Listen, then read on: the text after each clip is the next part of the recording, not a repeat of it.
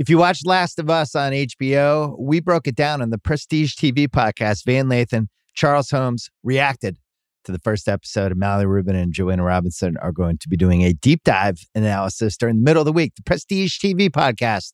Follow, subscribe. This episode of the Bill Simmons podcast is presented by State Farm. If you've ever been in an accident and you're okay, but you know what happened, your first reaction is going to be, man, why did that happen? If you ever buy a new house or a new car or a new anything, there's this little rush you get when you're like, I did it. I made it happen. But really, the only words you need to remember are, like a good neighbor, State Farm is there. State Farm has options to fit your unique insurance needs, meaning you can talk to your agent to help choose the coverage you need, have coverage options to protect the things you value most, file a claim right on the State Farm mobile app, and even reach a real person when you need to talk to someone. Like a good neighbor, State Farm is there. Learn more at statefarm.com. This episode of the Bill Simmons podcast is brought to you by Honey Stinger. This is a show about sports and culture opinions, but right now I want to talk sports facts, the data, the stats.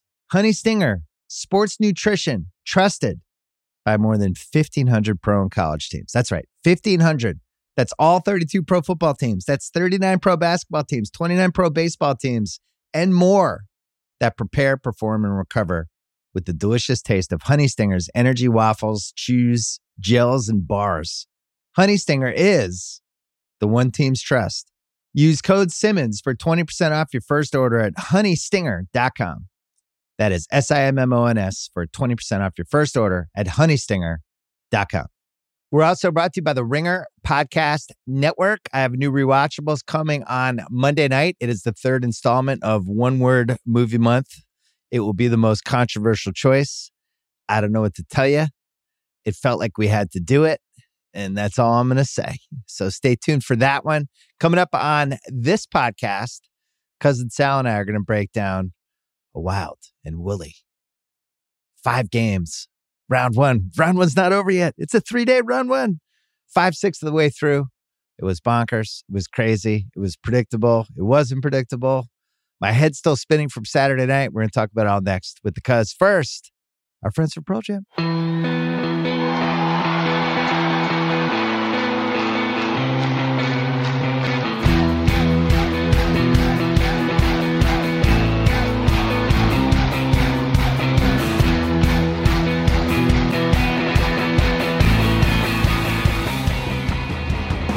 Taping this 8:30 Sunday night. Just got through 5 games in 2 days. Round one not over yet. We still have another game tomorrow night. Sal, what was your favorite football moment of the weekend? Oh, man, I loved it all. I really did. I went into this weekend thinking the Giants-Vikings is going to be the only thing that could save us. I had no idea what to expect from Chargers. Jags, which I still saw it and still don't know what to expect. But favorite one was that freaking fumble 6. I had a lot of money on Cincinnati there. So, yeah, that's unfortunate for the Ravens, but that was mine. What was yours? Well, that had all the makings of the tease murderer, where Baltimore scores. They inexplicably go for 2, but it turns out to be a great call. They're up 1 point. Cincinnati loses by 1, and everyone who teased Cincy 10 points, 7 points, whatever it was, just shaking their heads, holding the lost tickets. The bets were pretty chalk this weekend, except for that insane Chargers-Jaguars game, which we'll get to later. I thought that let's do Sunday and then we'll go backwards. Yeah, I feel like we could do a 2-hour podcast on Dolphins-Bills, and a 4-hour podcast on Chargers-Jaguars, and then fit everything else into one. But yeah, we'll save that. Maybe it'll be a 3-parter. Giants-Vikes was the game of the day. Danny Dimes was the player of the day. Danny Dimes was the player of the weekend. Danny Dimes, thinking man's Josh Allen? Who would you rather have? I don't know. He does all the stuff I want from Josh Allen and none of the dumb Josh Allen stuff. I kid. Josh Allen is great, but Danny Dimes, he 300 plus yards, 75 plus rushing, 2 touchdowns, no picks, on the road, super loud crowd, multiple times when he had to navigate like either the crowd near the end of the clock. They're doing like all of these like complicated little run plays, flip plays. They did a Statue of Liberty. I just thought he was awesome. And we've been saying this for the last couple months. We were like, kind of like this Giants team. Think they're a little frisky. They're a little undermanned, but they're really well coached. I don't want to see this team. I compared them on Thursday's pod to like those Philly fighters from the 70s and 80s that just the weird styles. Nobody wants to fight them. They're just weird. They're unorthodox. And now they go into Philly next week. But I was not surprised they beat Minnesota. What'd you do in that game? Did you take the Giants? I ended up taking the Vikings when it went down to 2.5. I was like, this is ridiculous. But I really am pissed at myself because all year, how many weeks were we saying this paper lion, paper tiger, whatever it is, paper Viking team and the minus 19 point differential, whatever it is for a 12-4, 13-4 team was ridiculous. Oh, we can't wait to bet against Kirk Cousins. Then the opportunity presents itself. I mean, you and I and Hench and House, we were going over, where do the Giants receivers rank in the top 5 or 6 or 7? Do you get, do you name a Giants receiver? Well, that was before spot Hodgins, number 5. That was before he turned into Jerry Rice. We didn't expect that to happen. Yeah, Isaiah Hodgins. Yeah, for sure. Dayball, Daniel Jones, and Hodgins are the new Walsh, Montana, Rice. It was feeling like by the end of that game.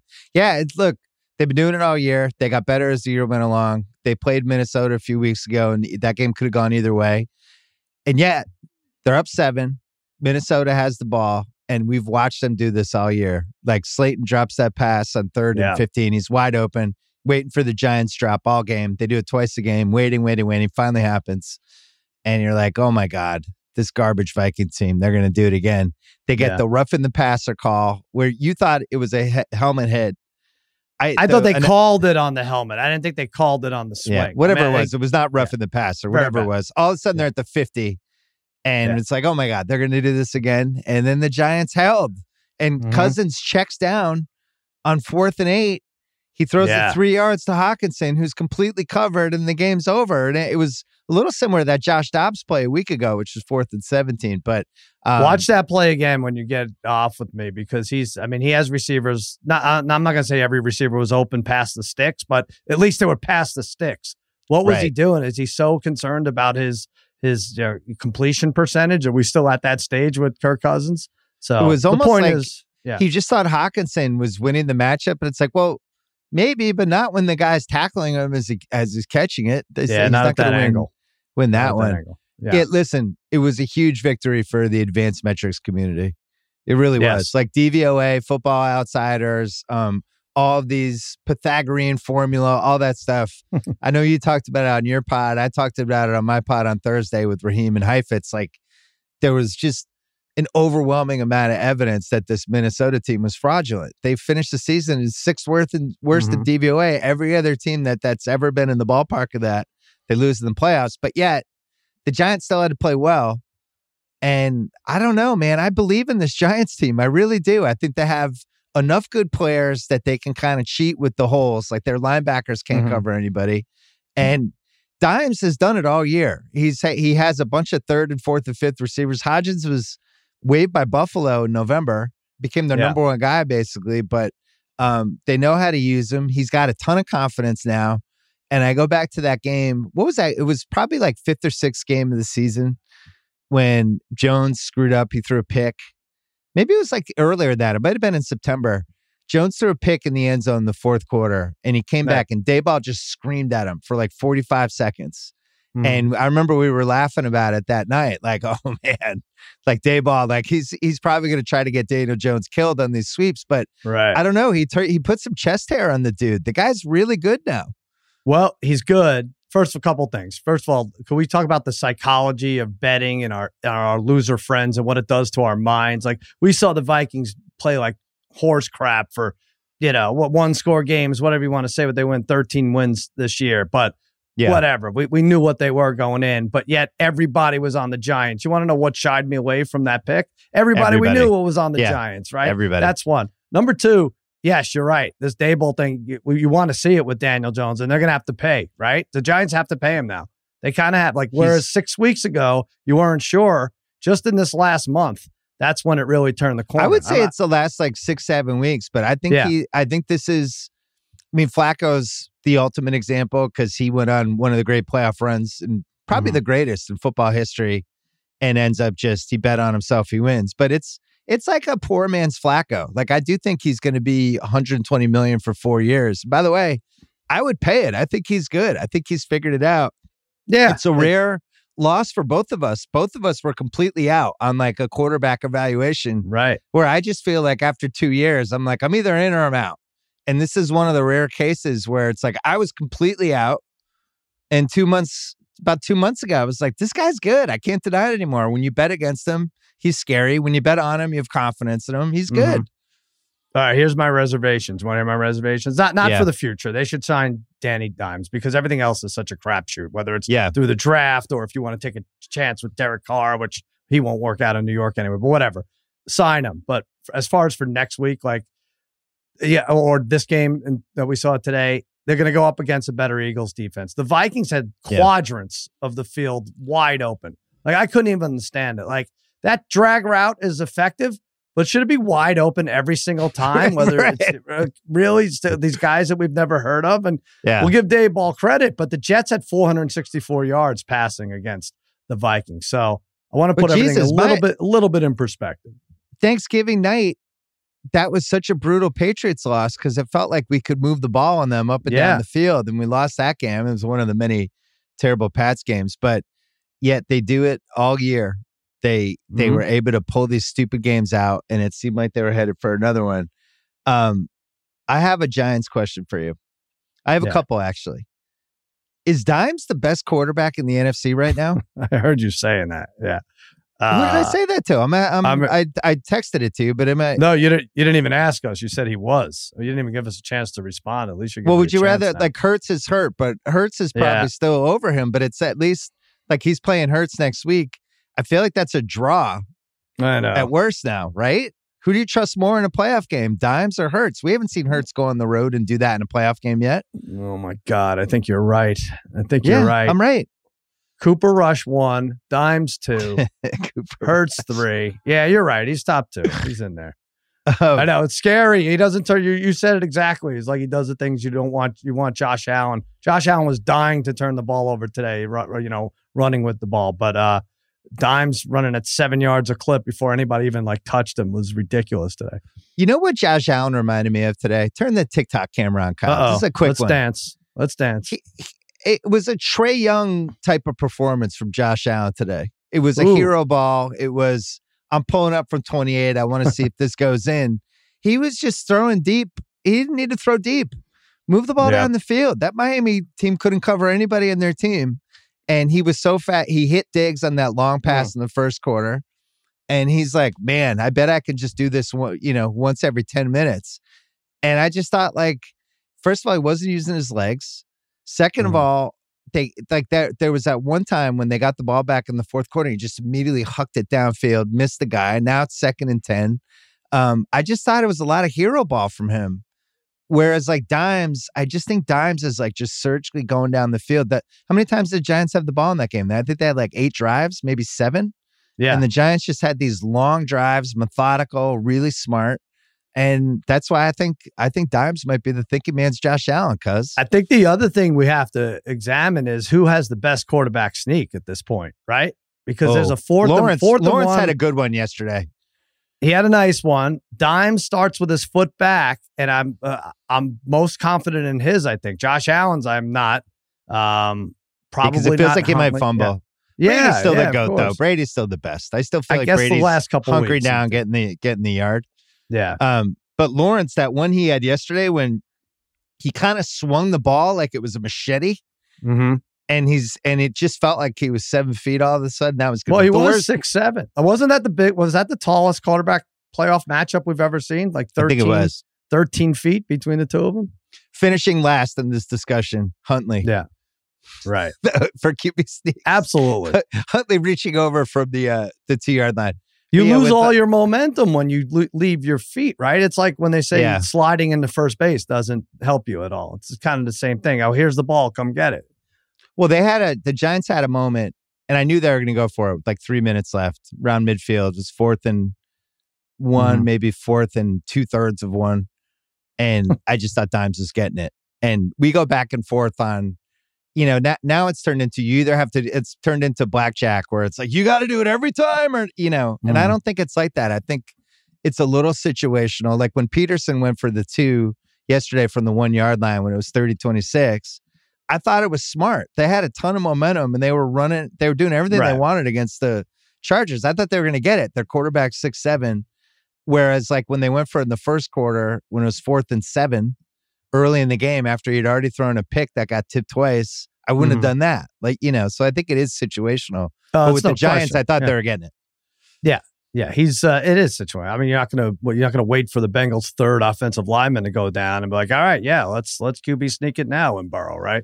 It's different from everything else. Yeah. Yeah. The Bengals still have offensive linemen going down. I have to ask, maybe keep the TikTok camera on. So we'll put a bow in this Giants-Vikes game. Are there any 07 Giants parallels, like 2011, like maybe more 2011 parallels to this team, this Giants team? Because I think, we both know a ton of Giants fans. Yeah, too many. They way have too many. They have a quiet confidence in this team now. They are not afraid to go into Philly. They believe in dimes. They really, really, really believe in this coach. The coach is great. He's been the best coach all season. Yeah. And I think they can go into Philly and win. And are you starting to get like a little 07 flashbacks, a tiny bit? I'm starting to match up players like that Isaiah Hodgins, right? Is he going to catch a ball on his helmet, right? Is he going to pull the David Tyree? Right. Like there's actual player comparisons. You're right. But yeah, Giant fans, I know too many. I'm too close to, you hate them for different reasons for those two games, but I'm just head to head battling with them every time. And the thing with Giants fans is they're like, it's all gravy. We don't care. We weren't supposed to win 8-9 games. So it's all gravy. And then I'm like, oh, I almost had a heart attack. Real, I almost punched my grandmother in the face on that last drive. Like, what happened to the all gravy thing? Yeah, that's what sports is about. Right. It just doesn't matter. It's especially the Giants fans. They like to do this fake rope-a-dope. No. I'm just glad we made it. It's like you definitely don't feel that way. You're watching the game alone right now. Nobody's in the room with you, and you're throwing shit on every down. Yeah.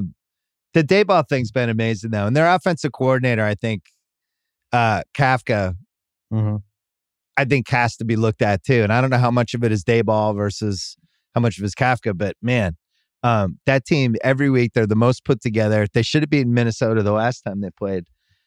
So they're going to Philly. We'll do guess the lines later. I had one last note on that game. I thought Burkhardt and Olsen were really good. That was the first time I thought to myself, this actually might be a number one team. I thought they matched the excitement of the game. I thought they had real insight. Like on that 4th and 1 play we mentioned, they were all over like, oh, this is what they've done all year. They're going to go for this. This is smart.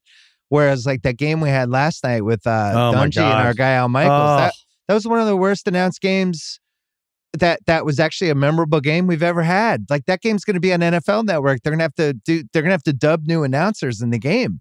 Yeah, you're right. What happened?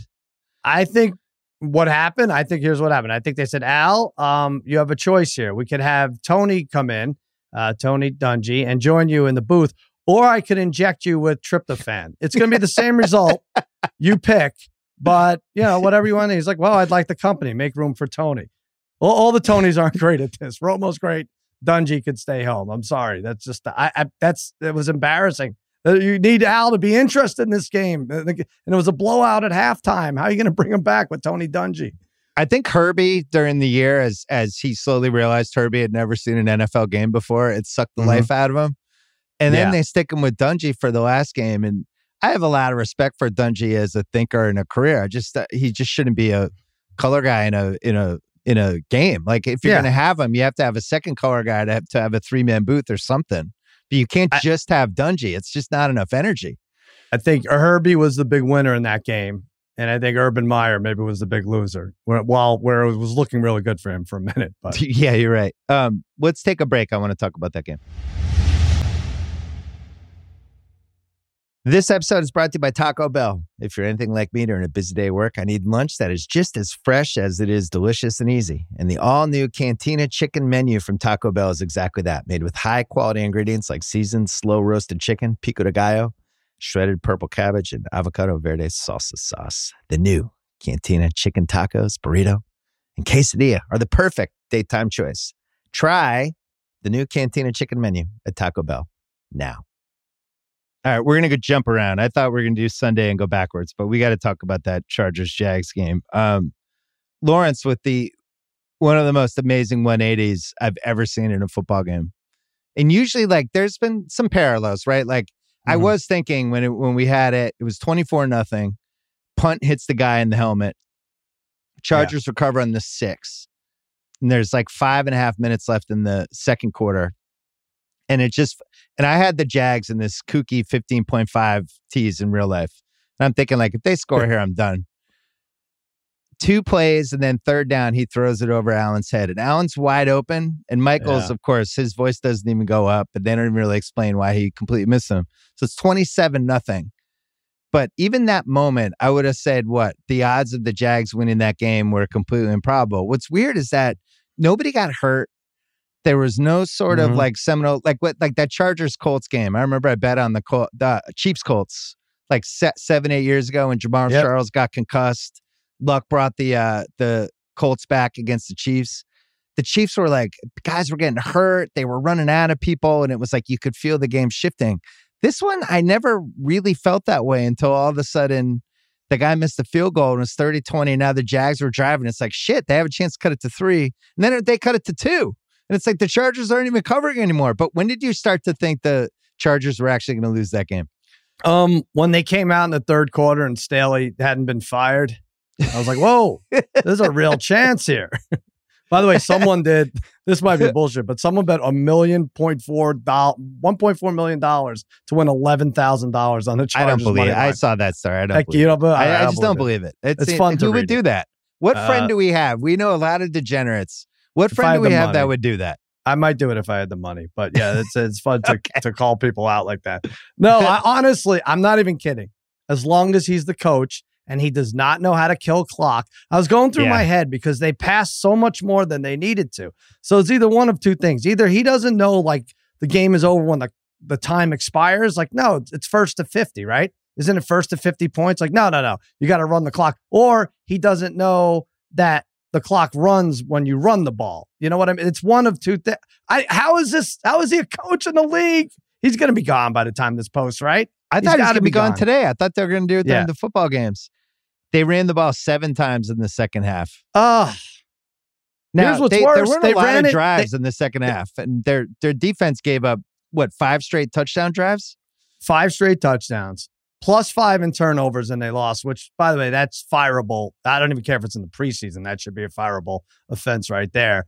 But also, worse than all that, did you see when they were snapping the ball when the clock was running? 22 seconds left. 16 seconds left, 18 seconds left. He never took the clock down to 3 or 4. I mean, this guy's a maniac. He really is. It's malpractice. It was completely fireable. And what's funny is this is what Atlanta did in the Patriots game, the 28-3 game. And if you just added up all the times Matt Ryan snapped it with like 20 seconds, 15 seconds left on the clock, Pats don't even get the ball again for the last drive. I did the whole podcast about this a while ago, or at least a piece of a podcast. They just didn't understand, like, you're not even playing the Pats anymore. You're not playing the Jaguars anymore. You're just playing the clock. It's just, you just want that clock to move 35. It was like Baltimore today. The 2-minute drill when they're just killing. Oh no, wait, they were down in the game. My bad. When they were huddling with 1:50 left in the game for 30 seconds. Yeah. No, it was coaching malpractice. And then you go back to last week where he gets Mike Williams hurt, where they really needed him. Especially they had another receiver go out there in the game, but you really felt it around like in the red zone, like that first to go from the 6, that was Mike Williams territory. He would have had that one play where he got in pass interference. It's impossible to lose that game. I've never seen a game in my life where somebody turned the ball over 5 times in the first half and won the game. It's never happened in my lifetime in a game I've watched. Yeah, and those are the worst stats any quarterback ever had through a first quarter, right? And Trevor Lawrence, like they had they were on the road, which is where they make their hay, right? How did they blow this? Oh, he's got to go. I mean, Justin Herbert deserves better. He just does. The great quarterbacks are the ones that could be great, need to be paired with at least decent coaches. They're the league. Forget about like protecting quarterbacks and sacks and stuff like that and late hits and whatever you want to do. Protect them from themselves and having bad records because they're stuck with coaches don't know what they're doing. Well, Herbert's the internet darling. I just have to point out missing Allen on that throw was a murder because that game's over if they 31-0 is insurmountable. Right. And I didn't think he was a top 5 reason they lost in the second half, but he He wasn't great. They were just kind of sending him straight back, and then there's 5 guys on him. They weren't using his legs at all. He's so good moving around. They weren't doing that at all. It was a really poorly coached game, and maybe I think it was a Hall of Fame playoff loss. I got to say, like, if Falcons 28-3 is the 10 out of 10, and like Ernest Biner, like that wasn't up there, but it was like a level below. But the good news if you're a Chargers fan is it now opens the door for Sean Payton, which is all that should matter. Now, I've asked some people who know stuff. Everyone who knows things seems to think the Chargers are way too cheap to fire Staley and then pay Sean Payton. Right. This is a team that's like a tenant in somebody else's football stadium. Yeah. So who knows? But Sean Payton, if I'm him, this is the job I want. I get to coach Justin Herbert and I get to be in LA. That's the best job by far. You're going to go to Carolina. You're going to go to like New Orleans. Like, come on. It's no contest. Right. First of all, I think he likes it out here because he does. In fact, I know he does. I mean, not that he wants to make his career, his life, or everything, but he definitely likes it out here. And it's funny, like Denver meets with him tomorrow in LA. He's like, no, yeah, you can meet. I'll meet with you, but meet in LA. Like, all right, so what does that look like? They take him out to dinner. Like, wow, Mastro's is great. I could have this every night. Yeah, but remember, we're with Denver. Oh, okay. All right. I think he does end up here. I think it makes sense for all the sense in the world. He wants a quarterback, right? He's not going to one of these bad teams that doesn't have a draft pick, doesn't want to take a chance on one of these college quarterbacks. It really is perfect. Well, it wasn't perfect. Our 12-1 AFC Chargers bet. I'm sorry. I talked you into some duds. You didn't talk me into anything. I went willingly and I was excited about it. But we did it before that Week 18 game. And then it's like Mike Williams went out. Oh, that's not great. Bosa's out. Oh, that's not great. But then Williams, it turned out he had a small fracture in his back playing in this game that didn't matter. We talked about this last week. The Bosa thing was hilarious. So Jacksonville's not going for 2 if it's 30-26 from the 2-yard line. That doesn't make sense. From 1, it made sense because they have a tall quarterback, whatever.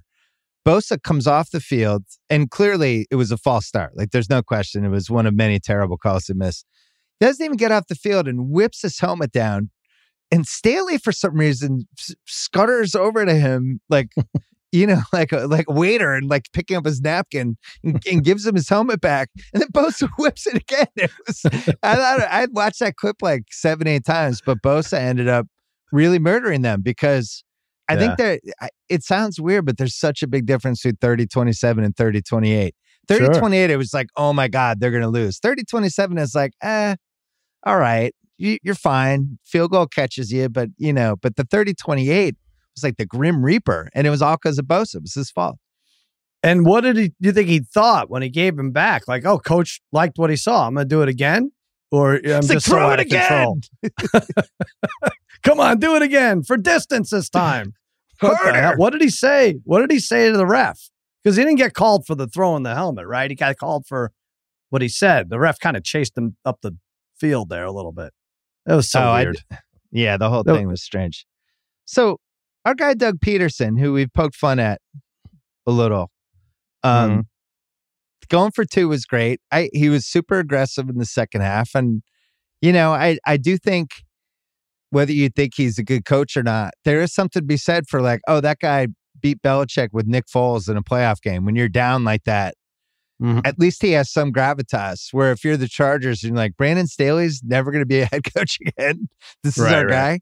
It was a little bit different, but I thought he had a couple good ones. But that 2-point play, did you like that when they did that? Because I actually liked it. I don't know why. Normally, I did. I would hate it, but at that time I was like, the Chargers are reeling. This is great. You should definitely do this. That's what we talk about. Momentum, how easy it was to score on the drive, getting there, all that stuff. The Chargers being the Chargers, whether it was going to be a coach or a quarterback or a kicker missing a field goal. It's like it all pointed in the direction of, all right, Jaguars, just don't take your foot off the gas and you'll be there at the end. Chargers, just a doomed team. Very similar to the Clippers. Feels like they should just merge. Yeah. All right, let's go. We'll quickly rip through Niners Seahawks, and then we'll do the other 2, which will be more fun. Interesting that this became the biggest blowout, but it was like a 1 point. Like Gino was 9 for 10 the first half, and we're like, holy crap! Do we have to bet away from our? We have a hedge against our money line parlays here. Yeah, I was never that worried. What upset me was one of my bet, and it was a smaller bet, but it was $1 million picks where I had San Francisco first half wins the game, Buffalo first half wins the game. The parlay of it was plus 115. So it's 16-14. They I think kick a field, whatever they do. The Niners go up 2 and there's 13 seconds left. And I went to the bathroom. I went to go get chips. I didn't even realize that they squib kicked it, had a penalty, and Seattle somehow scored. And I lost the first half Seattle, but I had no idea. It comes back and it's all right, let's start Seattle 17-16. Oh, wow. I'm like, what? I had no idea what happened. So rewinding it on the freaking TV. The guy was an idiot. They needed 40 yards in 8 seconds, and he speared him on the ground. So stupid. So dumb. But yeah, Seattle, they made it fun for about an hour and a half. The big thing was Purdy. 2 big things. One was Purdy. We needed to see him do it. There was a moment there in the first quarter where he had a couple iffy throws. I was like, oh, is he going to turn into a pumpkin? Nope. He was great. But the big thing for me that I took away from that game, and this is something that some of the smarter football people have been saying, people smarter than us who watch the 22-man film and all that shit. And they were like, you can throw on the Niners. You can throw over the top on them. Yeah. You could do this. And we watched Metcalf just completely torch them. And now I'm thinking, so they're going to be playing either Dallas or Tampa. 2 teams that are going to be able to throw over the top on them. Your team should be able to throw over the top of them if you can get by tomorrow night. So did that make you feel better about the game if you have to play them? No, I love this team. I mean, I don't love them. Obviously rooting for my Cowboys if they get there, but I think just eventually they figure it out. It doesn't matter. And they shut you down. And what was it, 25-6 in the second half? Seattle. Well, they scored 25 straight. Yeah, it was 25-0. Yeah, right. I guess Seattle scored 6 at the end there. And what's getting me crazy is I can't pinpoint who this Brock Purdy reminds me of. I mean, who do you think?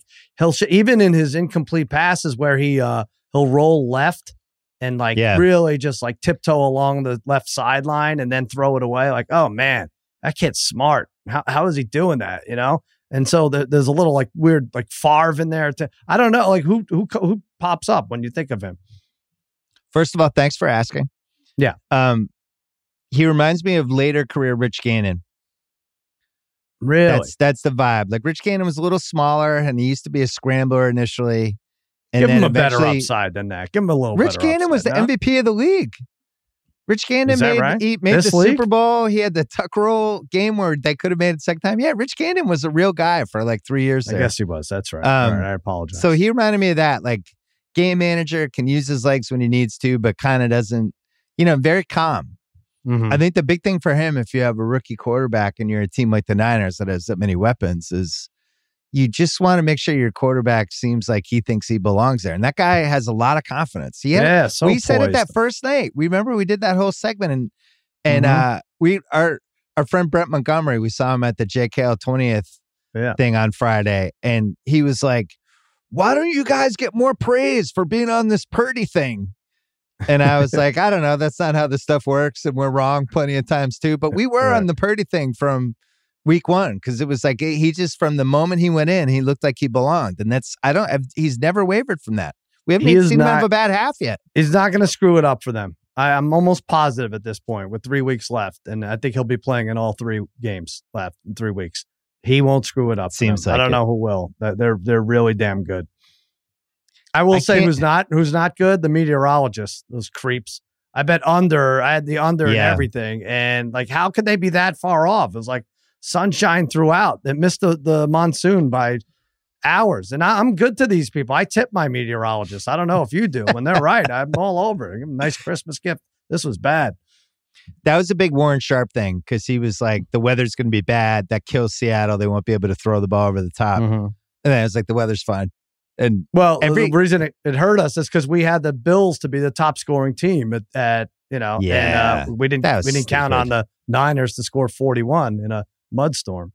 That was stupid. I made up for it. I hit a Danny Dimes over completions 22.5 with Giants to win. It was 3-1. So I won. I was able to win our little bet that we made on the highest scoring team. By the way, I've never won my half. Send me my half. Yeah.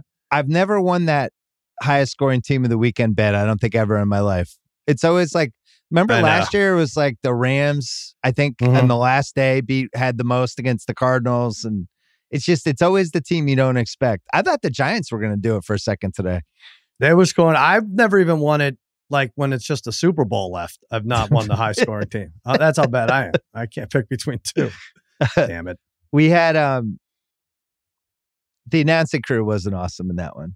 Joe Davis, he's very polished, but just a little more personality. Like just you can't sound like you're an AI announcer. I'm telling you, I thought Burkhardt and Olsen they were good. Won the weekend. I thought they were really good. Let me tell you what's especially good about Burkhardt and Olsen. I look at that game aesthetically. I'm like, oh crap, this is indoors. I feel like everything this time of year should be outdoors. It takes something away from it, And but no, they brought you back in. I mean, it was a good game too. But they were really good. Olsen's really good. So two things with the Niners. One is I do wish that game had been Lions-Niners. I think that would have been a more explosive game. I think they would have scored more points than the Lions. We just thought the Lions and then Pittsburgh. Right. I think Pittsburgh could have gone into Buffalo and beaten them. The way Buffalo's playing, we'll get to them in a second. Yeah. But the other thing with the Niners, they're now what do they do with Trey Lance? They traded all these picks for Trey Lance, right, to move up to the third pick. And they end up getting their quarterback on the last pick of the 7th round, who's clearly better than Trey Lance. So now what do you do? Is Trey Lance now available? Would you trade for Trey Lance? He's coming off an injury. They have two quarterbacks that I feel like could probably start for other teams. But Purdy unless Purdy completely self-destructs, I feel like he's going to be the guy. Well, I don't even know what you'd get for him, right? Because Trey any team Lance? that needs a would you? If you're another team, you'd make him your starter, Trey Lance. If you're like any of these teams that need a quarterback, I mean, 12 teams need a quarterback. Oh man, to me, it's like roll the dice. They probably keep him. Yeah, they probably keep him. Right? Roll the dice. Yeah, well, they'd keep him, but I'm saying the other teams, I think it's better to just even go into the draft or something. Purdy was 18 for 30, 332 yards, 3 touchdowns, 0 picks. This is continues to be the most incredible story. There's really not a lot of angles on it other than to say this is incredible, but this is incredible. And it makes you think just how stupid drafting is. Yeah. We see it with Philly did the process. I was talking to Lombardi about this. Philly did the process and somehow didn't take Giannis, right? Their whole thing is we're just going to take projects and we're going to suck for multiple years. Somehow they don't take Giannis. The Niners trade all of their guys, all their picks to get Trey Lance, and now they're starting the last pick of the 7th round. It's there's fucking no rhyme or reason to this. All right, Bill, let's take a look at that. I mean, that's your second NBA reference. Let's take a look at the next gen stats for Bill injecting 2 basketball references. I just love how he keeps bringing the NBA into this. 113% that Bill was going to mention the NBA twice and a half. Wait, the way he weaved in Giannis, there's nobody better. There's nobody better. He really loves his basketball, I'll tell you. All right, well, let's go to Dolphins Bills. You watched that Jets Dolphins game, right? Yeah. Where Skylar Thompson was an abomination. Right, yeah, that one. Couldn't do anything. And today I thought if his receivers had caught a couple more passes and there was a couple great last second tips by the Bills, he could have 400 yards passing in this game. He's really good, kept him in it. And then on the flip side, Allen kept him out of it. It was the same thing we saw with the Jets game. It was the same thing we saw with the Patriots in Week 18. Teams are just moving the ball on the Bills' defense. And I honestly think the Steelers could have beaten them or come close if that had been the 7th seed. And now I look at this Cincinnati team coming in and you think this is what a setup for them. And yet Cincinnati lost another offensive lineman today. Now they don't have their left tackle, their right tackle, or the right guard. We don't know if the left tackle is coming back. But they might have this decimated offensive line, and somebody's going to get this Bills team, and I just don't know what week it's going to be. But defensively, I just don't think they have it. I have not seen it from them. No. Well, first of all, none of it would have mattered if I didn't text you. I'll just read it at 10:56 a.m. because we had the Bills to be the high scoring team. What was it? 17-0? Yeah, no. It was 14? 21. It was 14-0, and they scored to make it 21-0, and we went to commercial. Or it was 20-0. 20. All right. And I text perfect start for us. Did you hammer the Bills blowout ranges? Because in addition to the top scorer, we had Bills by 21-25, 25 or more. And you're like, no, I didn't. I just did the first. I just did our scoring bet, and I was like, what's the matter with you? What? And then what happened? Milano misses a tackle. No, they overruled the touchdown. That's right. They brought it back. So they took it off the board. So we went from 21-0 to all of a sudden it was 17-7. We went backwards, and from there it just became a comedy of errors. Two field goals, 2 long drives for field goals. But even with that, we had 34 with 2 minutes left in the third quarter. 34 the whole fourth quarter. Yeah. Right. We could have gotten Allen was just trying to do his hero ball 55-yarder to somebody. I don't get it. I didn't understand. The missed tackling I thought was alarming. I thought Skylar Thompson was picking them apart and finding guys all over the place and buying time. And they just weren't impressive. It was not a good win if you're the Bills. Like, you advanced to round 2, but you can't feel awesome about this next game. And now, we're going to have this really, really, really surreal Bills-Bengals matchup. This is 3 weeks after the Hamlin game, right? Like, now it's like, all right, hey guys, we're going to do this again. It's just all the whole vibe is just weird. It really is weird. And Josh Allen's play is weird. He has 30 interceptions / fumbles this year. That's an astounding number. And it looked like he wanted more, right? Like, they wanted just the way he was carrying the ball. And like you said, their defense, they miss Von Miller. It's not impressive. Now, like you said, if the offensive linemen are out, if all these guys, if it's Kappa, Collins, and Williams all out, they may get to him 5 or 6 times and won't matter. But I think the fans won this game for them. I called this game the prior to the snap bowl, because they had to move the Giants-Vikings kickoff 20 minutes because this was so long, and it wasn't because of an injury, thank God, right? It was all because we couldn't get any plays off, and there were incomplete passes, and it was like, prior to the snap, false start, prior to the snap, this guy took his home, it was so many prior to the snaps. It was terrible, and it just wasn't Bills football. There was no flow, so it's going to be interesting next week. I don't know what to make of it. It cost me 2 real-life bets because I was going to bet on the Giants, and I was waiting because it was +3, -120 odds. I'm going to wait till it gets closer, see if that changes. And the freaking Bills game went so long that I flipped over to Fox, and it was 4 minutes in. And it was like, wait, I missed it? So somehow I don't get a Giants bet in. And then I'm like, well, now I was going to bet on the Bengals and maybe tease the Bengals in the under. I'm sorry, the Ravens, and tease the Ravens in the under, or maybe do Ravens straight up. That line dipped to like 8, 7.5 range. Yep. And I said to myself, because you and I have been in this situation many times, like, well, I've missed this bet with the Giants that would have won. That's money lost. I can't now chase it with this other bet, so I'm just going to back off for the rest of the day and keep the big teases I had.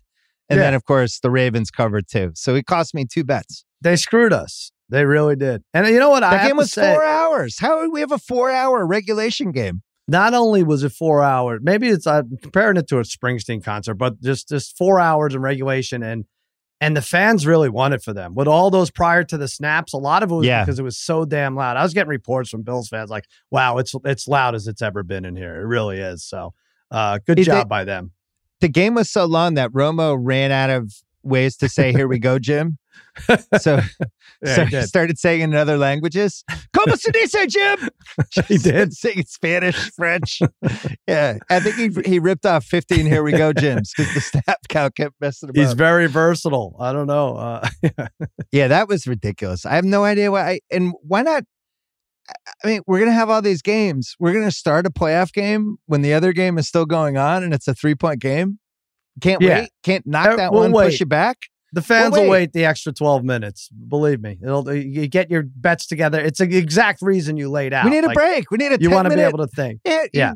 We're all we care about these days are gambling ads and all gambling being legal in all these states. And this is like, give us 10 minutes. Run your Magnum PI night court ads. Run them back to back for 12 minutes. We're fine. We're good. We'll do something else. It's like, wait, that's not Magnum.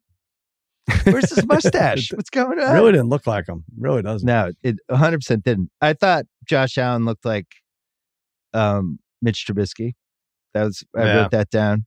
I wrote down that there were so many ads in that game.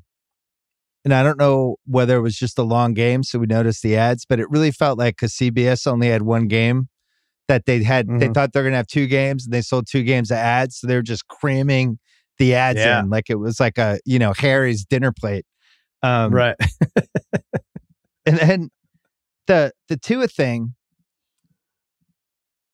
is that the biggest what if of the season now? Because I think let's take away all the Tua concussions and it's just healthy Tua in that game. Could they have beaten the Bills?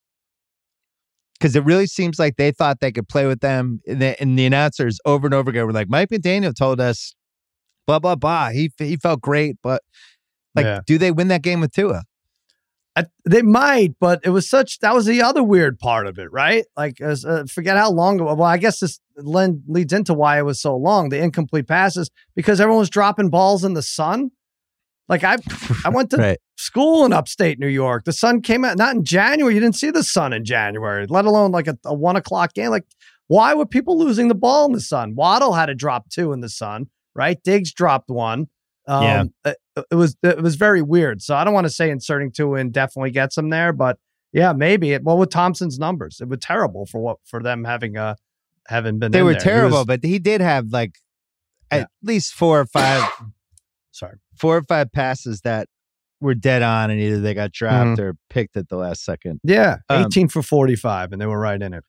Well, the other thing with that game, a lot of people probably talked themselves into the 3-team 10-pointer. Once that Buffalo line got up to like 13.5, we were like, oh man, I don't want to tease that, not have it go below the 3. Then you look at it a little longer, Skylar Thompson, and then you finally talk yourself into it, and the Bills win by 3. Yeah. So that was a tease killer. Yeah. Well, I'll tell you what else killed them. I don't know if like Tua being in made a difference. Probably Mostert. You and I loved Mostert. Yeah, that was tough. You could have used him for sure in there. What did they ended up having? Like Jeff Wilson was their leading rusher with 23 yards. Yeah, that's probably next week if the Bengals are able to run the ball at all with whatever offensive lineman they have. You got to pound it through the Bills. I don't think they're a very good tackling team. You mentioned the Von Miller thing. The pass rush isn't quite what it used to be. And Allen's been sloppy. He just has. He's no Danny Dimes, I'll tell you that much. All right, we'll take a break, and then we'll talk Ravens, Bengals, and do a little Guess the Lines. All right, last game was Bengals-Ravens, which was a weird one. Classic Ravens. The Ravens, to me, are so similar. And I've said this before, so similar to the Miami Heat, where it doesn't even matter who's out there.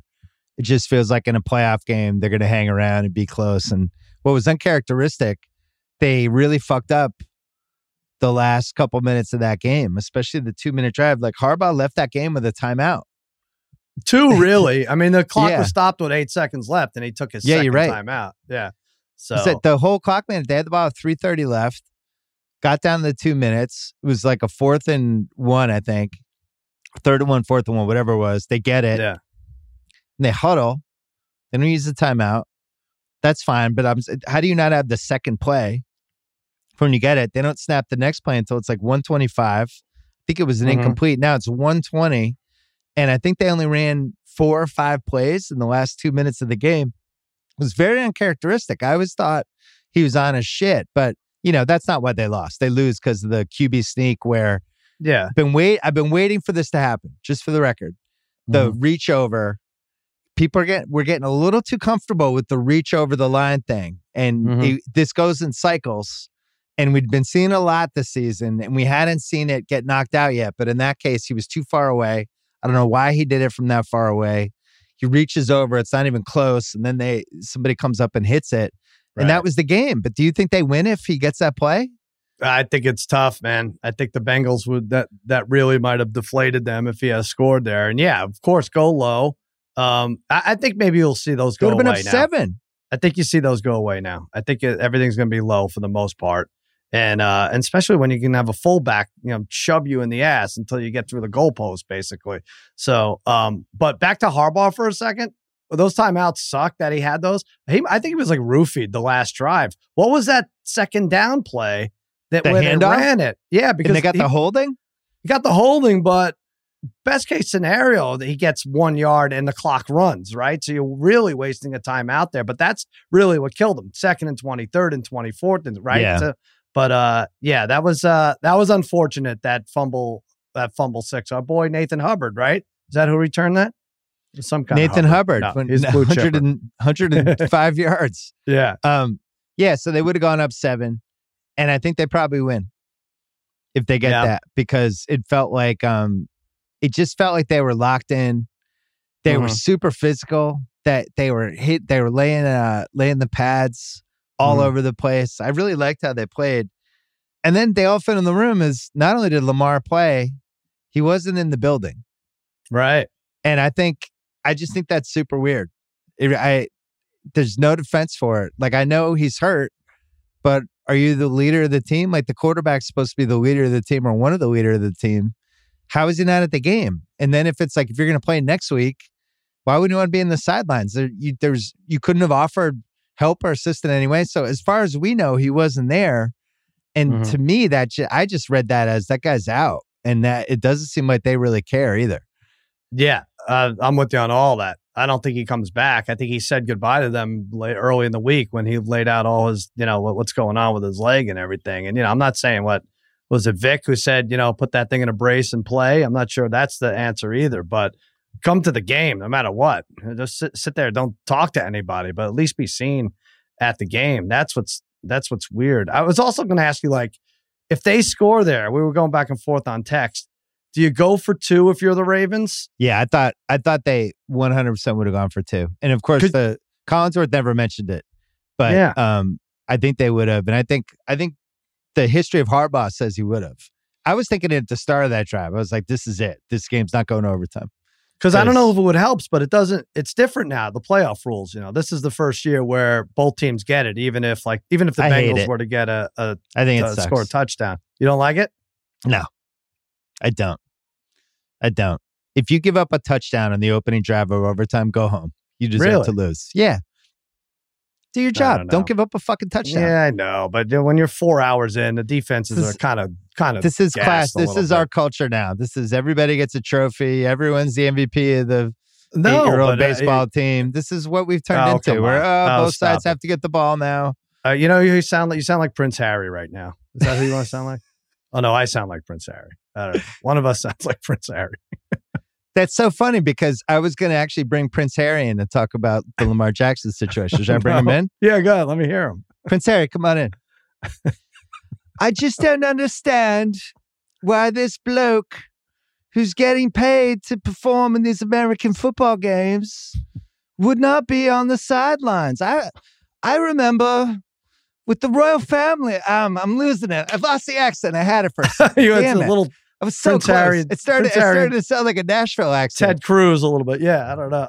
Hey, since we started making fun of Prince Harry in the podcast last week, the world turned against him. He became a punchline. You did a good job with that. It's really great. I felt like I was 2 days early on it. Loser.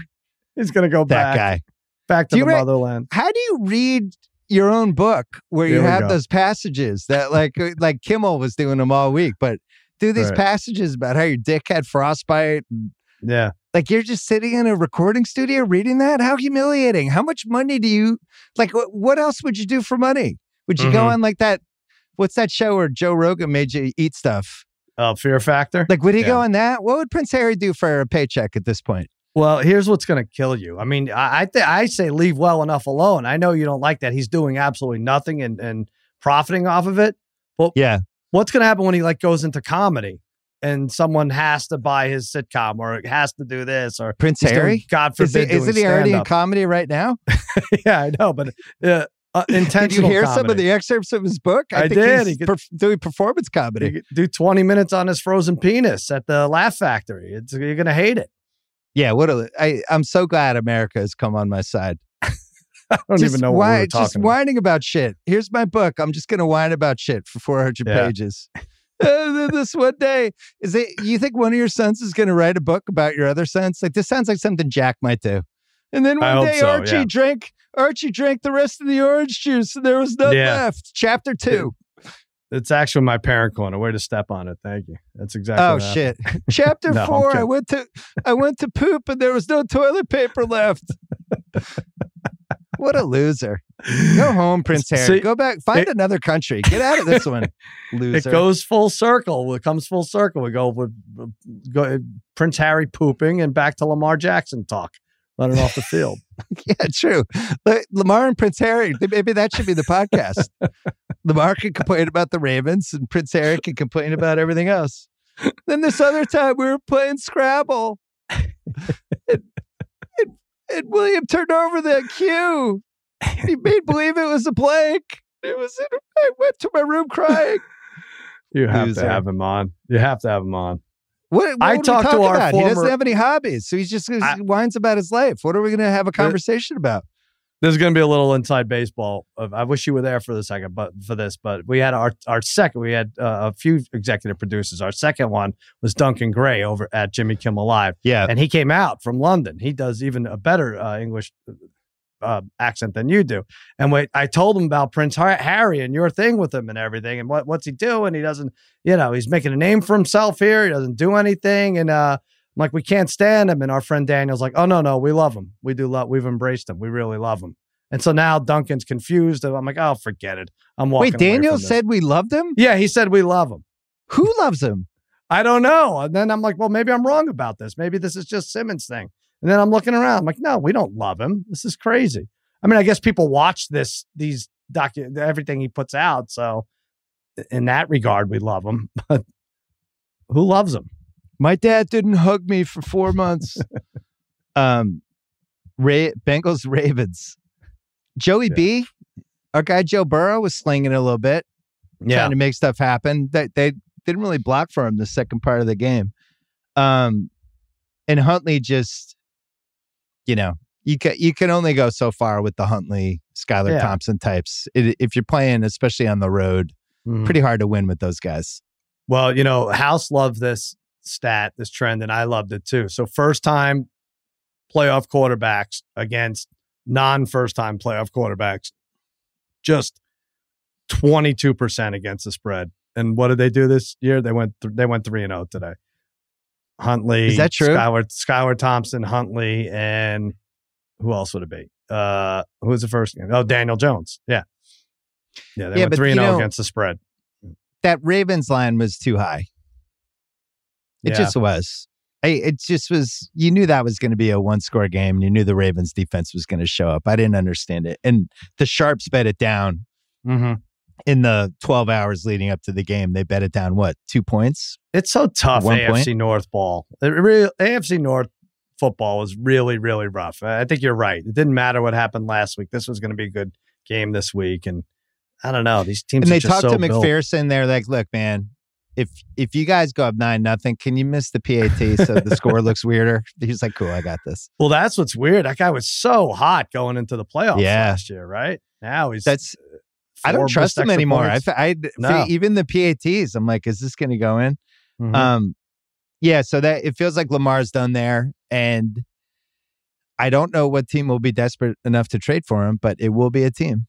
Somebody will do it. We saw Cleveland pay $250 billion and 3 firsts for Deshaun Watson. Lamar will get at least 80% of that as a trade haul, and I'm sure the Ravens will move on. Would be my guess. And the fact that he wasn't there. I still think they franchise tag him, but you're right. He's got to remember to show up to the games. It's imperative. Mallory Rubin, diehard Ravens fan.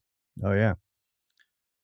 Her take was one of the worst plays of my entire life, the Huntley play. Seriously, I'll remember it until I die. Was her take on Huntley reaching over the goal line, and then later to Fantasy and those guys. I'll carry that one with me to the grave. Wow, that's just wanted to win. Wanted a Ravens Bengals win. Hoping for it. That's Prince Harry talk right there. I don't know. You better keep an eye on her. What were your gambling highlights for round 1? Were you up or down this weekend? No, I was up because ultimately San Francisco, Buffalo, and what's the last one? Cincinnati was a winner. So I put all my eggs on that. But I screwed up with you. I pulled you into that Chargers bet, so that loses that future. And the stupid Bills. I had a big bet at the start of the week. I had the 10-teamer or three-team 10-pointer. Yeah. With the Niners when it was 10.5, with the Bills when it was 10.5, or Niners when it was 9.5, Bills when it was 10.5 before it jumped, and the Bengals all the way to plus 3.5. So I had that. Nice. And then Saturday, I did the first time in a while. I did a 4-team 13-pointer, which I don't think I've done in a couple years because I was like, "There's no way the Niners lose, and there's no way Buffalo loses." So I get to move 2 other games, 13 points. This sounds awesome. So I called House, and I'm like, House, talk me out of this. And I laid out the tease. He's like, that's great. I'm doing it. I'm going to do that with you. So I'm like, is that a good sign or a bad sign? Now House is doing this with me. Was it Jacksonville? Jacksonville. So we had Jacksonville plus 15.5. And Lawrence is just throwing picks left and right. And I'm like, this is my fault. I did this. I had the Chargers minus 2.5 on $1 million picks, but then this Jacksonville one, and then somehow they covered it. So anyway, I hit it. I have the last one is your team 10.5 tomorrow night, Dallas. Oh, I'm sorry. No, I feel good about that. Well, I mean, whenever you want to talk about it, I'm ready. Let's do it now. I'm not shying away. We're gonna win. This is an 8-9 team. I think 2.5 is a steal that it went down to 2.5. Everybody wants to talk about Dak and how he's going to throw an interception, and he's going to because that's what he does. But I think it's going to be about the defense. I think we bury Brady. You know, they were averaging like 4 sacks a game through the first 12. And then like Micah Parsons hurt and this and that. He's healthy. I'm reading great things about him. Van Der Esch is back. Micah Parsons just had a baby girl. He was snubbed from the All-Pro roster, which is a joke. And you know what, Simmons? You know what I'm calling him? I'm calling him Micah Possum. Because he's playing possum. And he's going to put Brady in the dirt. Here comes Dallas into the big sombrero. Legacy game. Brady, no longer the GOAT after this one. 28-21 Cowboys. There you go. Interesting. I think if you win, it's even more substantial. Really? Okay. Yeah. Because I'll take it. The longer that Tampa team hangs around, we've seen it. Mm-hmm. It's like Mike in that Evans 2021 range. Mike Evans talking shit. You had one good game in the last 3 months. What are you doing? Go ahead. Bring it. I took Dallas in $1 million picks. Mm-hmm. I took them in real life, and I feel good about it because I think this line should be Dallas by 4.5 or Dallas by 5.5, something like that. It's 2 things that seems to reflect the line. One is this perception that Dallas is like slumping or not playing well or is vulnerable, which is like, would you go 12-5? Yeah. So, all right, you're a little unfocused in week 18 against Washington in a game that really didn't ultimately matter at all. No. Right. So now I'm supposed to be scared. Like after the week 1 loss to Tampa, like you had 2 OT losses, you lost to Philly, and that was it. Dak, people are now treating like he's Skylar Thompson because he's looked shaky. I'm not the most giant Dak fan, but it's not like this Tampa team's a jug. You're just way better than them. I don't like if you lose this game, this is a catastrophe. Yes. It's a catastrophe. He'll be fine. You know, Josh Allen was right behind him. He was like 1 interception behind Dak. You know, right. These guys throw. That's what they do. So you're not going to give up on the Bills because of Josh Allen. He's better than Dak. But believe me, there's other factors. I'm telling you, I think CeeDee Lamb goes nuts. I think we turn Brady over at least 3 times. 28-21, I'm being a little generous, but take it. Well, you know what position is still open? Every year, round 1, we have the team that comes out of round 1 looking great, and we overrate them based just on the round 1 game. Nobody was really that team this week, and it feels like your team could slide into that spot with like a big ass win over Tampa, followed by, whoa, Dallas, better watch out for them. And then we go. Well, then I was trying to caution you. I was trying to caution you with the Giants for that, but you don't want to hear it. You think he's the best, Danny? They barely won. What are you talking about? Minnesota was moving the ball down the field. They did, but they barely won. Minnesota had the ball, the chance to win. Yeah, that's true. It wasn't like the Giants were awesome. I was nervous. All right, let's do guest alliance. So we have 3 definite games, and then we're going to do mock guesses for the 4th game. That who the hell knows what's going to happen tomorrow. Right. We also don't know when these games are going to be played, but I assume the Dallas. No, we do. I got them all. What do you give us the matchups? So Saturday, 4:30 Eastern, Jacksonville at KC. Saturday, 8:15 Eastern, Giants at Philly. Oh. Sunday, 3 Eastern, because they move them up now. Sunday, 3 Eastern, Cincy at Buffalo. Sunday, 6:30 Eastern, either Dallas or Tampa at San Francisco. That's Sunday. Oh, Sunday's going to be good. Given the NFC poll positions. Yep. Okay. So KC Jacksonville's the first game. Yep. I think they're going to jack this up so we can't tease KC. So I think it goes 9 or over. And it's either 9.5 or 10. And I'm going to say KC by 10. All right. You get this. I said 10.5. I think it should be in 10.5, 11 range. It's 8.5. Oh, that's too still low. Teasable. You could still get that teaser if you want. Hop online and grab that one. Wow. That's Who is this going to be one? This is actually the same time too. Wasn't it Mariota who went into Kansas City? AFC South team, kind of the same thing. Threw a touchdown pass to himself. Should we be worried about this, or should we just tease the Chiefs? They're going to advance.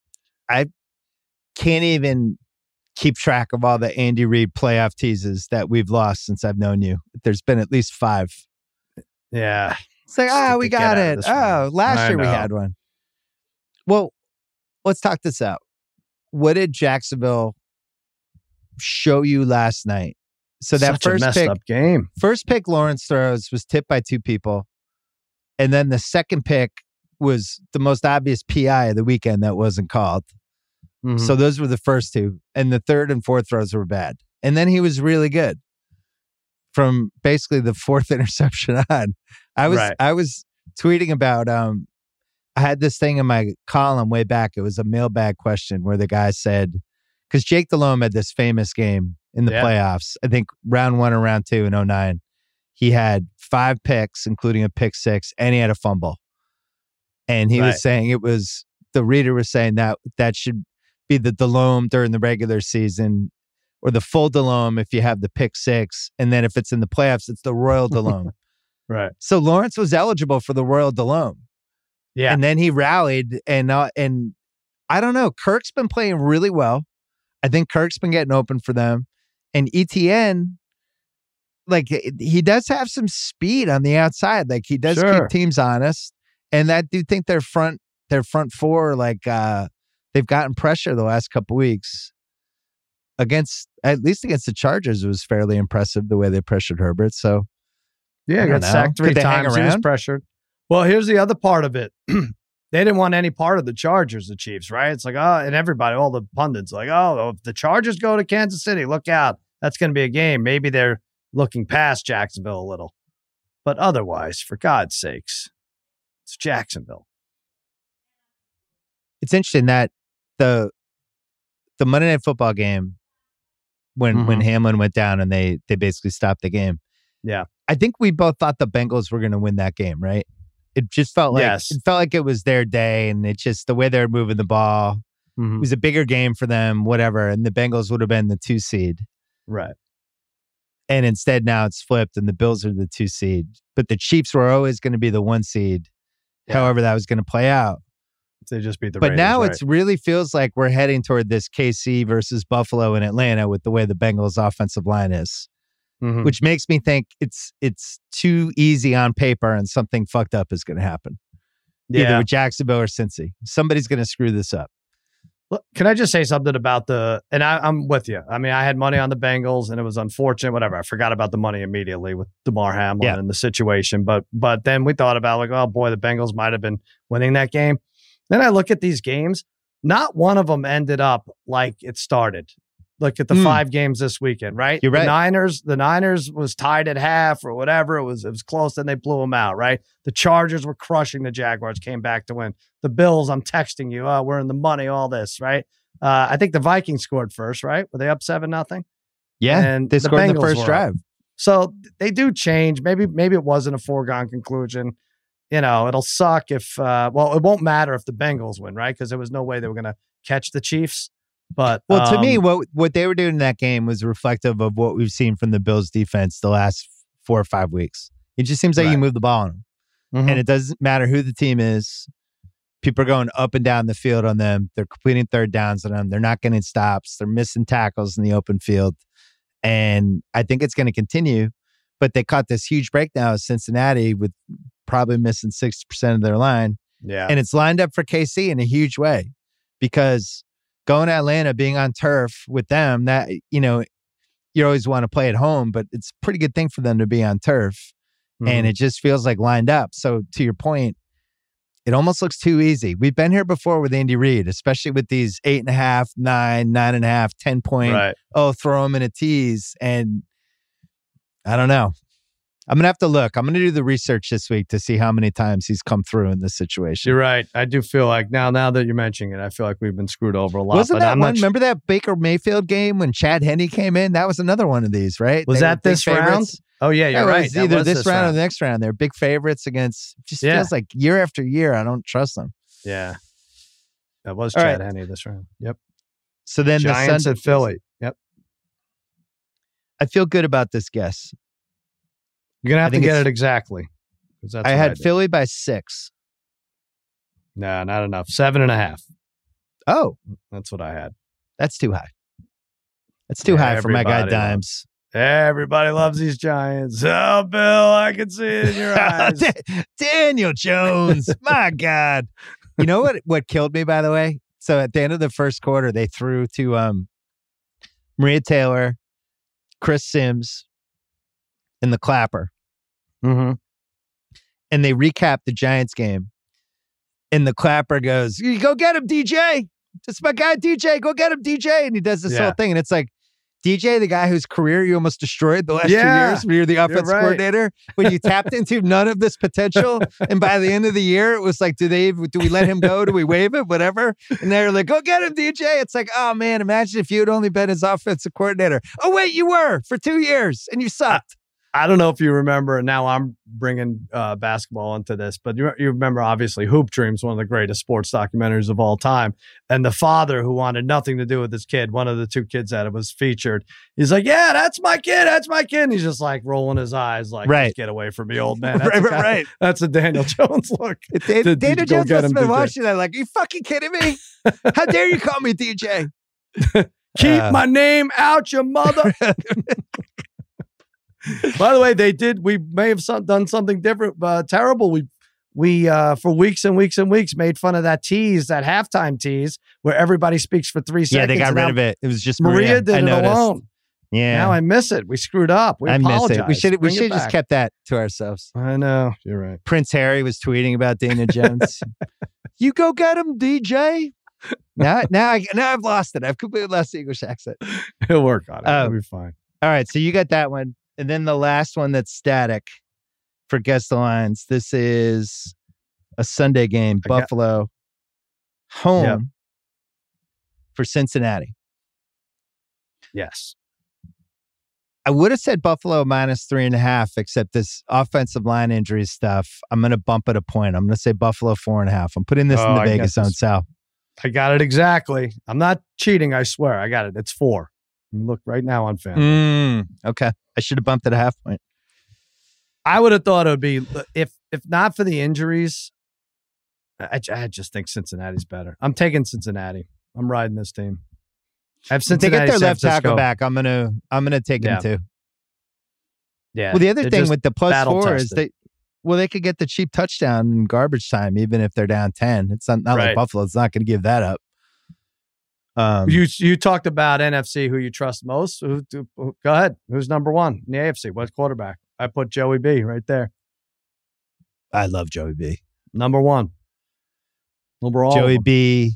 I mean, Mahomes would be. Wouldn't he? Why isn't he number 1? I think he's just a trust factor. It's just a little different. Like I leave my wife with him for a week. Joe Burrow. Yeah, third and 1 play. Oh my God! Oh, did you see? He showed a clip of him bumping into me walking through the tunnel. That was a career highlight. I don't even know if he meant to do it. Did you see when I think it was after the first quarter, maybe it was halftime when Melissa Stark interviewed John Harbaugh.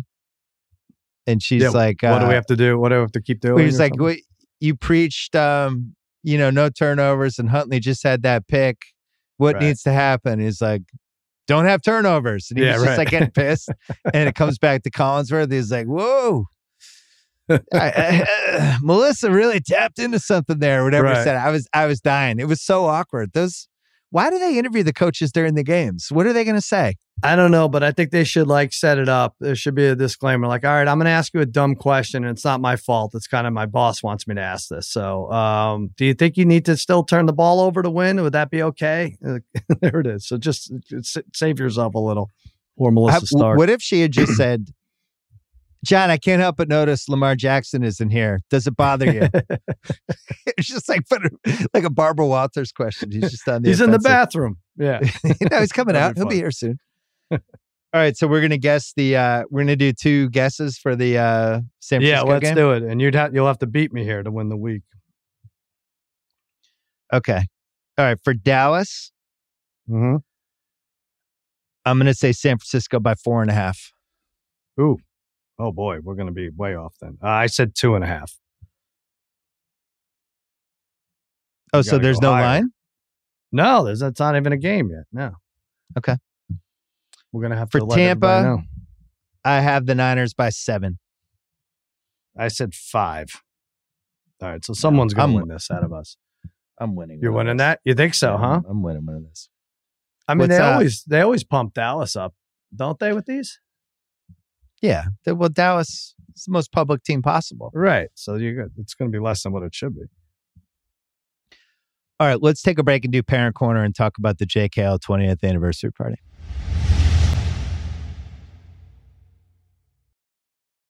Today's Parent Corner is brought to you by CarMax. CarMax makes shopping for a car easy for everyone with thousands of CarMax certified cars to choose from. There's a perfect match for your budget and life.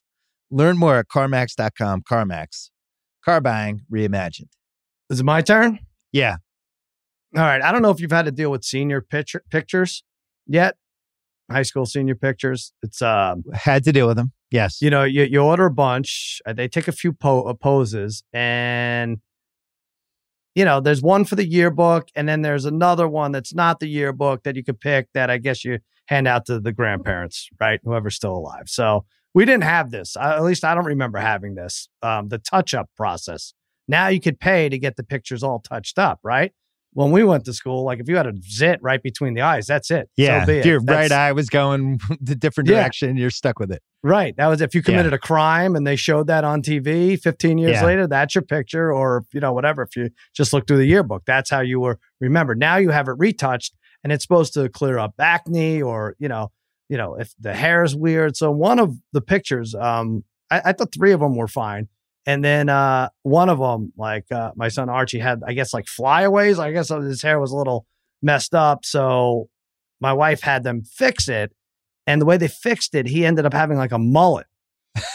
And I thought it was hilarious. But I was freaking dying laughing. And she is so upset. And even Archie's kind of laughing at this point. Yeah. And, he didn't care. I didn't care. It's one of 4 pictures. We could pick the other one. And I'm like, why? She was really a visceral reaction to it. I'm like, what? So what? We're going to pick the others. This is kind of funny. I want to hang this in my room. You don't have to give this out. And then she told me how much we pay for these retouchings. Oh, no. And I decided someone better erase this fucking mullet very soon. I mean, do you ever look into how much is paid for retouchings? In California, at least. You could tell me any number and I would probably believe I'm not even going to say it. No, I'm not even going to say it. But the point is, these kids have 1 million pictures up on Instagram, right? They're going to be remembered. When we had our yearbooks, this was one of, before our parents, when they had their yearbooks, it was the only picture taken of them within 7 years, right? So yes, it would have made more sense then. But do we really need to pay hundreds of dollars, I'm not going to say, to retouch these damn photos when there's 10,000 of them posted a year on any site you want to look at? I say, no. Why can't you just post your own? It's a racket. Right. It's a really money grab. Yeah, you're right. I think you should have to submit a digital picture and not use the yearbook photographer. And then we could all save money and maybe put that toward the prom party or something. We've gone crazy with the pictures, like even like Pony League baseball pictures. Like, okay, pictures are on Sunday at noon. Like, can't we just do it after a game? We all have these iPhones that take really good pictures. Get the kids together. They're in their uniforms. Take them out. No, because the leagues and everybody has to make money. Like, all right, we don't even have a game Sunday. Like, really? We have to go to this? Oh, man, it just drives me crazy. Pictures That's my least favorite. Enough already. The picture day. Your weekend hasn't been ruined enough by the fact that your kids play sports. Can you show up an hour early? Yeah, an hour earlier than usual. Or maybe even we don't even have a game. Hour early? We didn't have a game. Yeah. Yeah, that's terrible. Enough. All right, go ahead. My son finished the football season. He weighed 155 pounds. I like where this is going. He started the season weighing like 163, but he was playing wide receiver and he was initially playing linebacker. But I think there was so much running in the pads and he just like couldn't keep the weight on and got to the point where he couldn't even play defense. He was too small. So he finished the season, he's 155 and he's like, that's never happening again. I'm putting on the weight. So they start the lifting and he starts like, I will say this. I know we've made fun of my son a lot, but when he's like determined to do something, good. Like, first of all, he's always on time. If he has a plan, like he really does like execute it. So he talks to people about how can I put on weight? And they tell him like, you got to eat more and you got to like turn it into muscle. And he's like, fine, I get it. And you've seen him anyway. He has one of those weird, crazy bodies anyway. Yeah. So now it's mid-January. So it's 2 months after the season ended. He weighs 175. Wow. He put on the weight back that he lost during the season. So he was around 161 and he put on like 13 pounds of muscle. And the reason I mention this, I think he can officially beat me in a fight now. Oh no. I think it's like officially over. Like, and I think he knows it now. There's a different energy in our house now where he's like, he kind of knows he's the alpha. And I would still beat him because I would fight to the death, but I'd really have to cheat now. Like I would have to like poke him in the eye.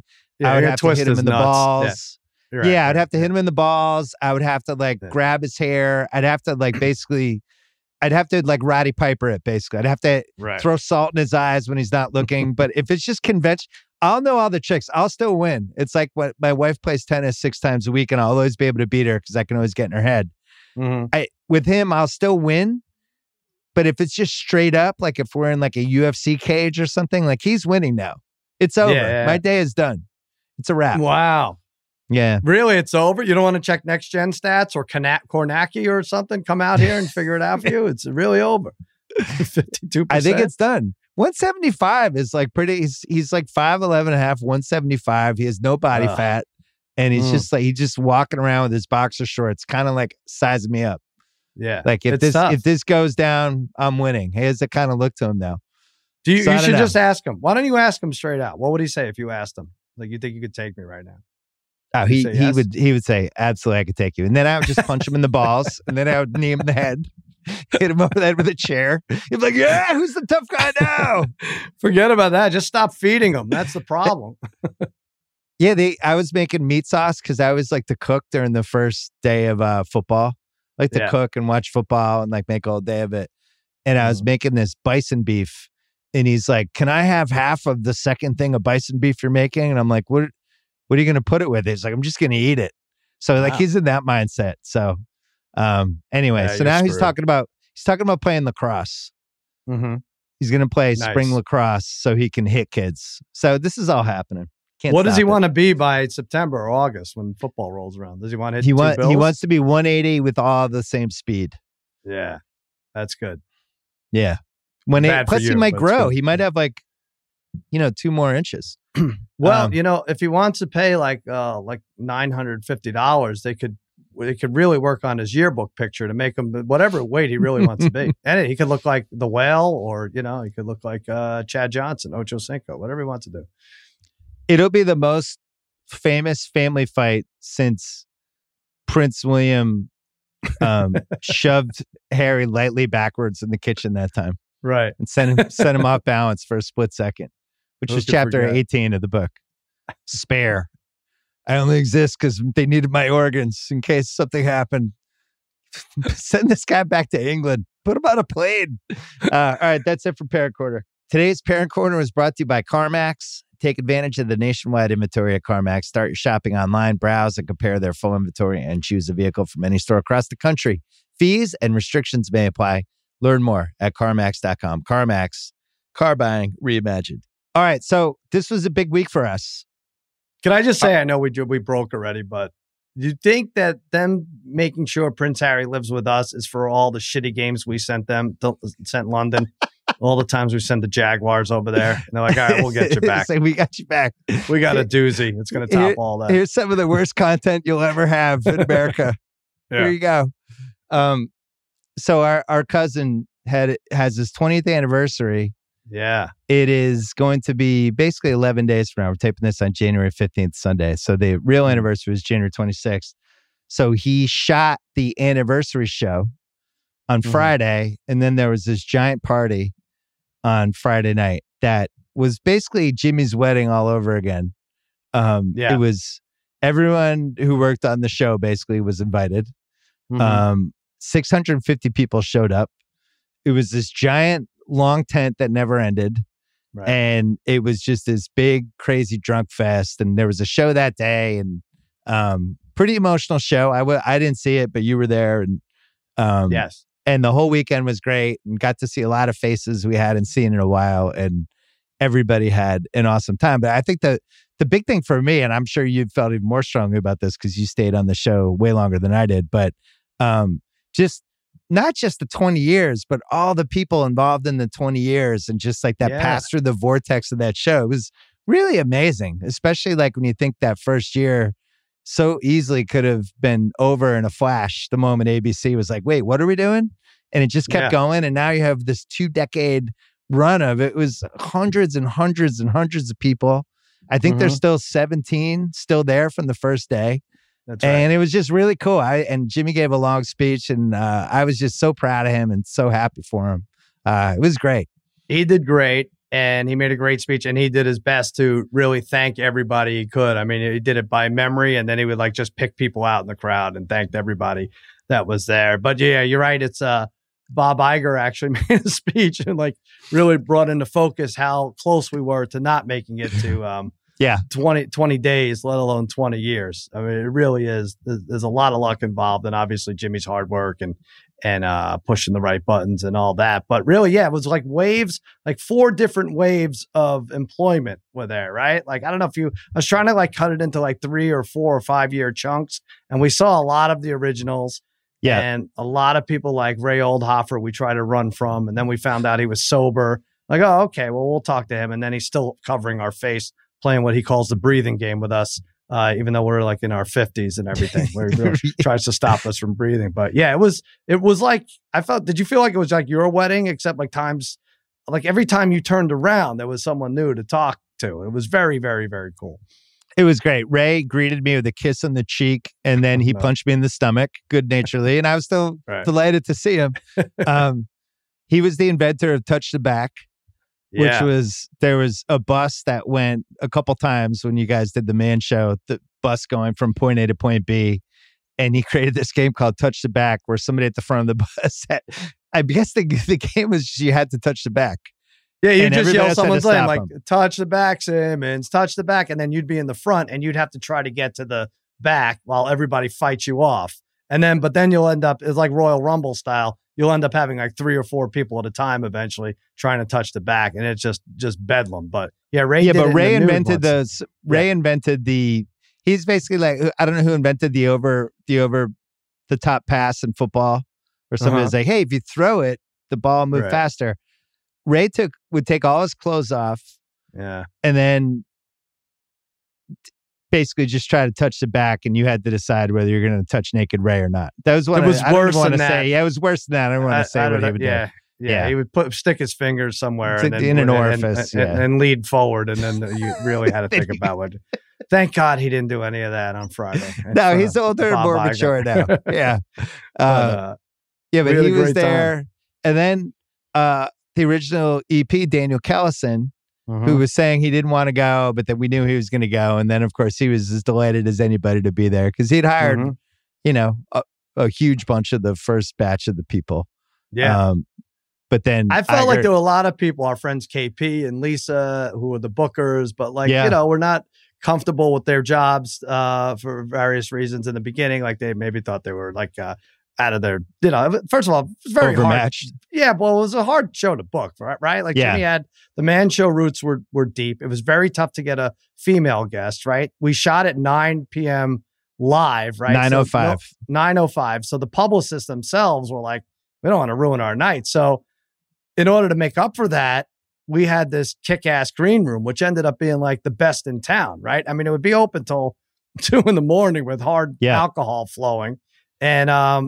And so that sometimes that overpowered the show, so, but anyway, these people would I think they were a little skittish going in, and then an hour and they're whooping it up. This is the best time of our lives. We don't even care who's there.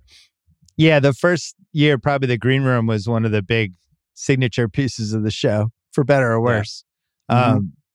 But yeah, we were, I think by the fourth day, Leno had basically put out the ultimatum of, if you do that Kimmel show, you don't get to do ours. Right. So the guest dried up pretty much immediately. Mm-hmm. We had the Armenian comedian as a guest on our fourth show. Mm-hmm. And it seemed really iffy. What would you have put after that first week? What were the Vegas odds we were making it out of year one? See, I think you had a better sense of everything. I'm an idiot. You were too close. I thought everything was great. I was like, you probably thought Coldplay opening on Hollywood Boulevard was good. I thought Carolla and Jimmy sticking the Armenian comedian's puppet in a deep fryer while they were drunk. That was funny. But I thought that was a rating. I thought that would move the ratings too. So I had no idea. What worried me was the lack of guests. Yeah. I really felt like this is bad. This is a talk show that's relying on celebrities and we can't seem to get them already. And this seems like not great. Also, there was so many just learn on the fly type things where Jimmy behind the desk and Jimmy turning, instead of looking at the camera, always turning over Cleto. So it's the side of Jimmy's head and Jimmy's not wearing a tie and all these things we had to figure out on the fly. Mm-hmm. That now it's like, oh my God, it's so crazy we didn't do it the other way. But that was the great thing is he got to learn and figure it out and eventually figure out what his version of a show that's on at 11:35 should be. And then he figured it out. Yeah. And then 20 years later, there we were all getting drunk together. Then you have a crazy party. Baby doll James Dixon smoking indoors. Like a tent is indoors, right? We were in a tent. You know what's funny? He just did it immediately. We had been there for 45 minutes. I posted 2 pictures on Instagram. Daniel had an unbelievable picture of him smoking a cigarette with your Aunt Chippy indoors in a tent, just sitting at 2 couches. It's like 1957. He just doesn't care. And what was going to happen to him, I don't know. But I had dinner with him Thursday night too. He is in a smoking frenzy. I don't know whether marrying off 2 daughters, I don't know, but he's not slowed down at all. He's not slowed down. And he's still showing his abs to the waitresses, and he's really dark, right? Because he spent all of January in where is he? Florida. Yeah. God bless him. He almost set that tent afire though. He really did. Well, his daughter just got married and he had a very, very big and expensive tent for the wedding. Right. This party we had that ABC threw for 650 people had an even longer, bigger tent, which Dixon then made a point of telling everybody that his tent was still better than this long 7. It was like comparing the Astrodome to a tiny high school basketball gym. But he was like, my tent was still bigger and better. Yeah, look at the top of the tent. You could see through. That's bullshit. You didn't have that with my tent. Thank you to Regency You couldn't see tents. the fucking sky. And then him and Mike August made up, sort of. That was nice. Mike August, who blew off the wedding and blew off a gift. And so I think things are coming together. It was a nice night. I talked to so many people that I was so pumped to see. One of them was Daniel's first assistant, Naomi, who was great, who was always one of those people who are like, wow, we could probably put her in charge of the show and she'd do a better job than some of the people we have. And she was dating this actor who used to come to the green room all the time that first year. Mm-hmm. Adam. We were like, oh yeah, Adam wants to be an actor. He was a super nice guy. I was like, oh yeah, Adam's good. And we knew so many actors It's like, he's another one of those actors. And then one day he came in and was like, or Naomi came in and was like, Adam got Scorsese movie, The Aviator. It's about Howard Hughes. And we're like, what? Right. And it was like and then he became Adam Scott. He's been 20 years. Now he's in New York filming Severance season 2. But he was in that first year, and that was that green room. It was all that like John Hamm generation. These guys that moved here in the 96, 2003 era, trying to make it. All these comedians, because Sarah was like the queen bee of all the comedians at that point. So all the comedians were in there from that era. And Jeff Ross, obviously, but it was just everybody. So that was the green room. It was all these, and then then there was the Aaron Pauls of the world who used to sneak into the green room, right? And it wasn't really, had no career at all. And it's like, just because it was the place to be. And it's a miracle. Everyone's having this huge party, drinking, going nuts. And you and I are in the back playing some dumb video game. What was that video game? Oh, which one was some football game? It was like Blitz, Super Blitz. Mm-hmm. And you and I are back there as everybody's getting bombed, and Tracy Morgan shirtless standing up, and you and I are like arguing with each other about the fourth quarter. Some Blitz game while our girlfriends have no idea where we are. No, the show ran late. We're going to be back later. We're playing a video game for an hour. My cousin Mickey used to drop my Uncle Frank off because he liked to immediately go home and watch himself on TV, right? So she'd drop him off like in North Hollywood and come back to party in the green room. Like, that's how crazy it was. People are astounded that we were in an office together for 18 months. People just think we became friends through Jimmy and then the podcast, which we've had for 16 years. But the part where we were sitting next to each other in an office for 18 months, always flabbergast people. Because I always tell people when they ask me, I'm like, we would write jokes, and Sal would write like 5 jokes, and then he would just annoy me and bother me for the next 20 minutes so I couldn't write jokes. And then I would finally I would sneak out with a notebook, and I would go sit on a fire escape to get away from you so I could write 25 minutes of jokes, because we had no internet back then. And I would just handwrite all my jokes and then come back and frantically type them as you were like trying to hit the space bar and knock me and hit me and like just torture me. I knew it would work. There was a method to my madness. Or you would stand behind me as I was typing. What are you typing? Like you were like Bill Murray. What about Bob?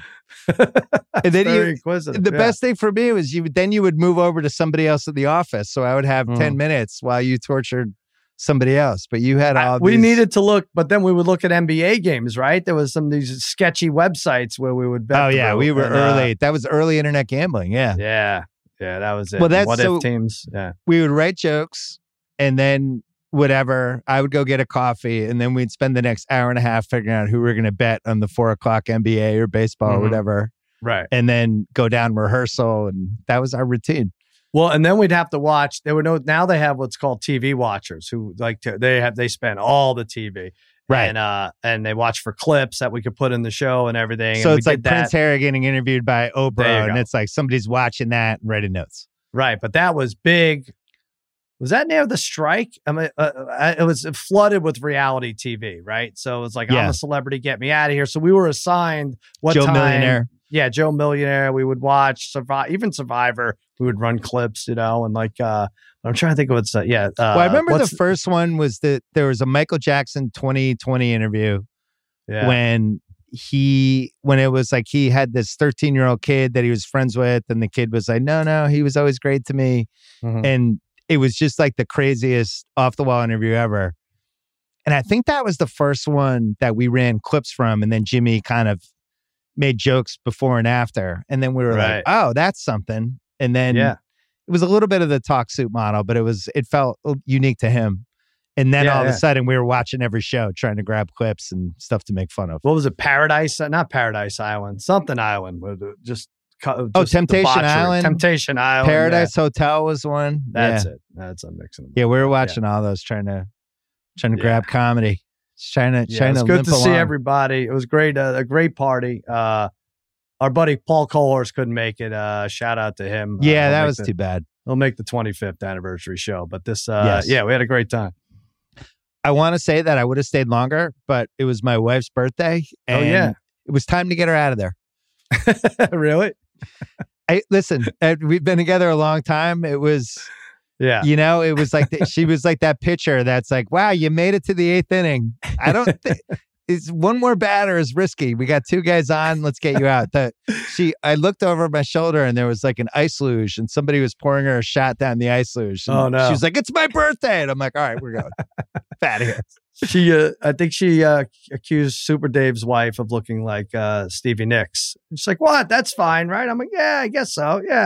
Yeah, she could take that. Stevie Nicks? That's what she said. She's like, I told Super Dave's wife she looked like Stevie Nicks. I don't think she liked it too much. Well, our friend Daniel didn't recognize our friend Shrifty's wife, which is a big. Yeah, you should have taken him home. Thing. Yeah. I think he was the last to leave. Anyway, it was a great night. Very proud of our guy. And when's that? So is that show running that night? It'll be the 26th or 27th, right? 26th. Yeah. Okay. 26th. Can't wait. There's a special little wrinkle to that I'm not going to spoil. It's good stuff. Yeah, we were all very good job by you, Jimmy. Do another 20. Yeah. It's good easy, job by right? you, Jimmy. 20 more years. 20 more years. All right, Sal. As always, good job by you. I'll see you in a week. All right, buddy. All right, that's it for the podcast. Thanks to Kyle Creighton for producing, as always. Thanks to Cousin Sal. Don't forget about the rewatchables coming Monday night, One Word Movie Month. And I will see you on this feed on Tuesday. I wanna see them, wanna wait so